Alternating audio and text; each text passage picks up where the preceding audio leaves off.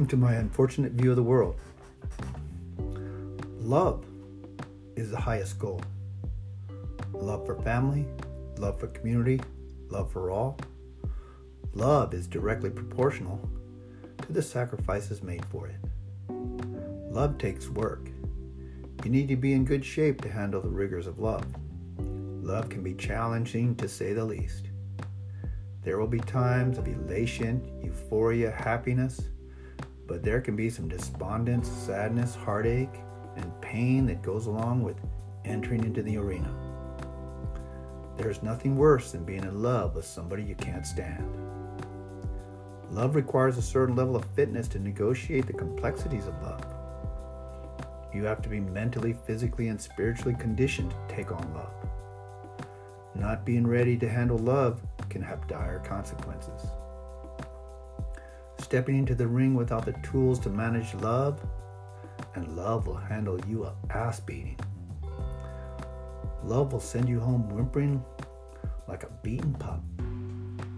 The reason I practice side falls and back falls in the dojo is to avoid being physically injured when I fall.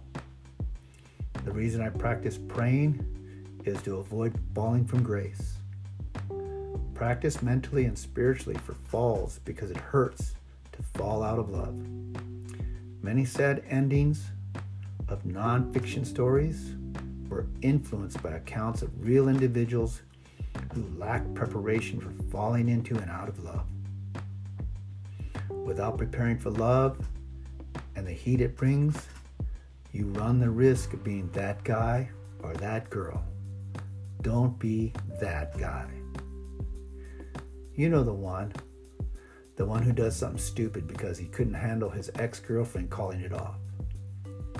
The one who keys the ex's car door, or who is arrested for refusing to leave the front yard at 3 o'clock in the morning. That stalker who can't take no for an answer. The girl who destroys herself because her boyfriend dropped her. That guy. That girl. Don't be that one. Be the one who is prepared and has the skills to walk away saying, I love you, I want you, but I don't have to have you. Love comes in levels and types.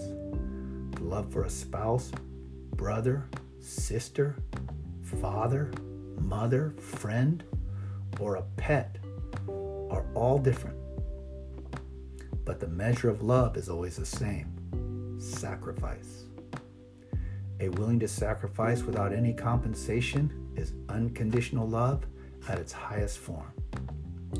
Freely offering our lives is the ultimate measure of sacrifice and demonstration of love. Giving one's life for a child or a spouse is honorable and understandable. Giving one's life for an unknown individual is difficult to understand, but is of the highest order. An individual who gives his or her life freely for someone they do not even know truly sacrificed at the highest level. But what of a willingness as a demonstration of love to trade a good life, as you know, for an undesirable life filled with pain and isolation? This too is a measure of love. Many do not understand the true feelings of love. Many think misguidedly that love is always going to be equated with being happy. Love and being happy are not synonymous. One can be in love but not be happy. This is not that unusual. Those who are sometimes unhappy in a relationship think it's because they are not in love. Jesus understood the love of his Father but wasn't happy on the cross. I'm sure the person who runs into the burning building because of love they feel to save the children inside is not happy about running in there. People are willing to endure much pain and suffering to demonstrate their love. People have and continue to go through extreme amounts of pain and suffering in the name of love. Love is measured in the ultimate sacrifice, but is also measured by the small, unnoticeable actions, deeds, and tasks that form the whole. A willingness to do for others is an expression of love. The daily rituals in the functioning work or family environment is often tedious and difficult.